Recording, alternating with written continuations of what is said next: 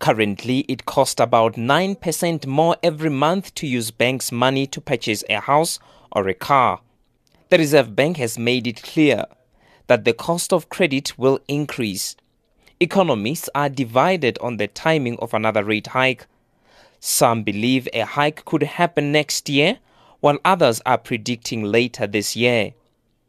Busi Khadebe is an economist with Nedbank. But obviously the Reserve Bank governor has said that we are in a rate hiking cycle, so we must keep sort of that in our minds too. So we think at this particular meeting they're going to keep rates on hold, but we do not discount the fact that in sort of the next 4 meetings, maybe in 2 of those meetings, they will raise rates by about 25 basis points each time. If the bank decides to keep rates steady, this will merely be a temporary reprieve.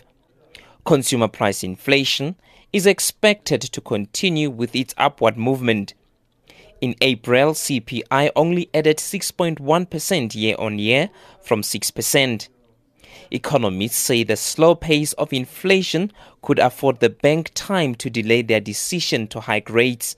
The bank applies higher lending rates with the hope to bring down inflation.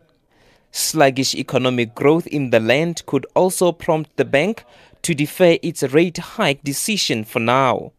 Elise Kruger is with Cat Capital. Will the SARB move this week? I think definitely not. My view is that the Reserve Bank will keep interest rates unchanged at current levels. Yes, inflation is trending higher, but it has been expected. But I think more importantly is if you look at the economic growth side of things, economic growth in South Africa is quite weak at the moment. We will see Q1 GDP growth figures released next week, and we at Cat Capital expect that figure to be a negative quarter-on-quarter growth rate. The bank's main aim is to keep inflation below the 6% level to protect the rand's value. The recent recovery in the rand could play an important role in reducing the pace of rising inflation. I am Tepo Mwai in Johannesburg.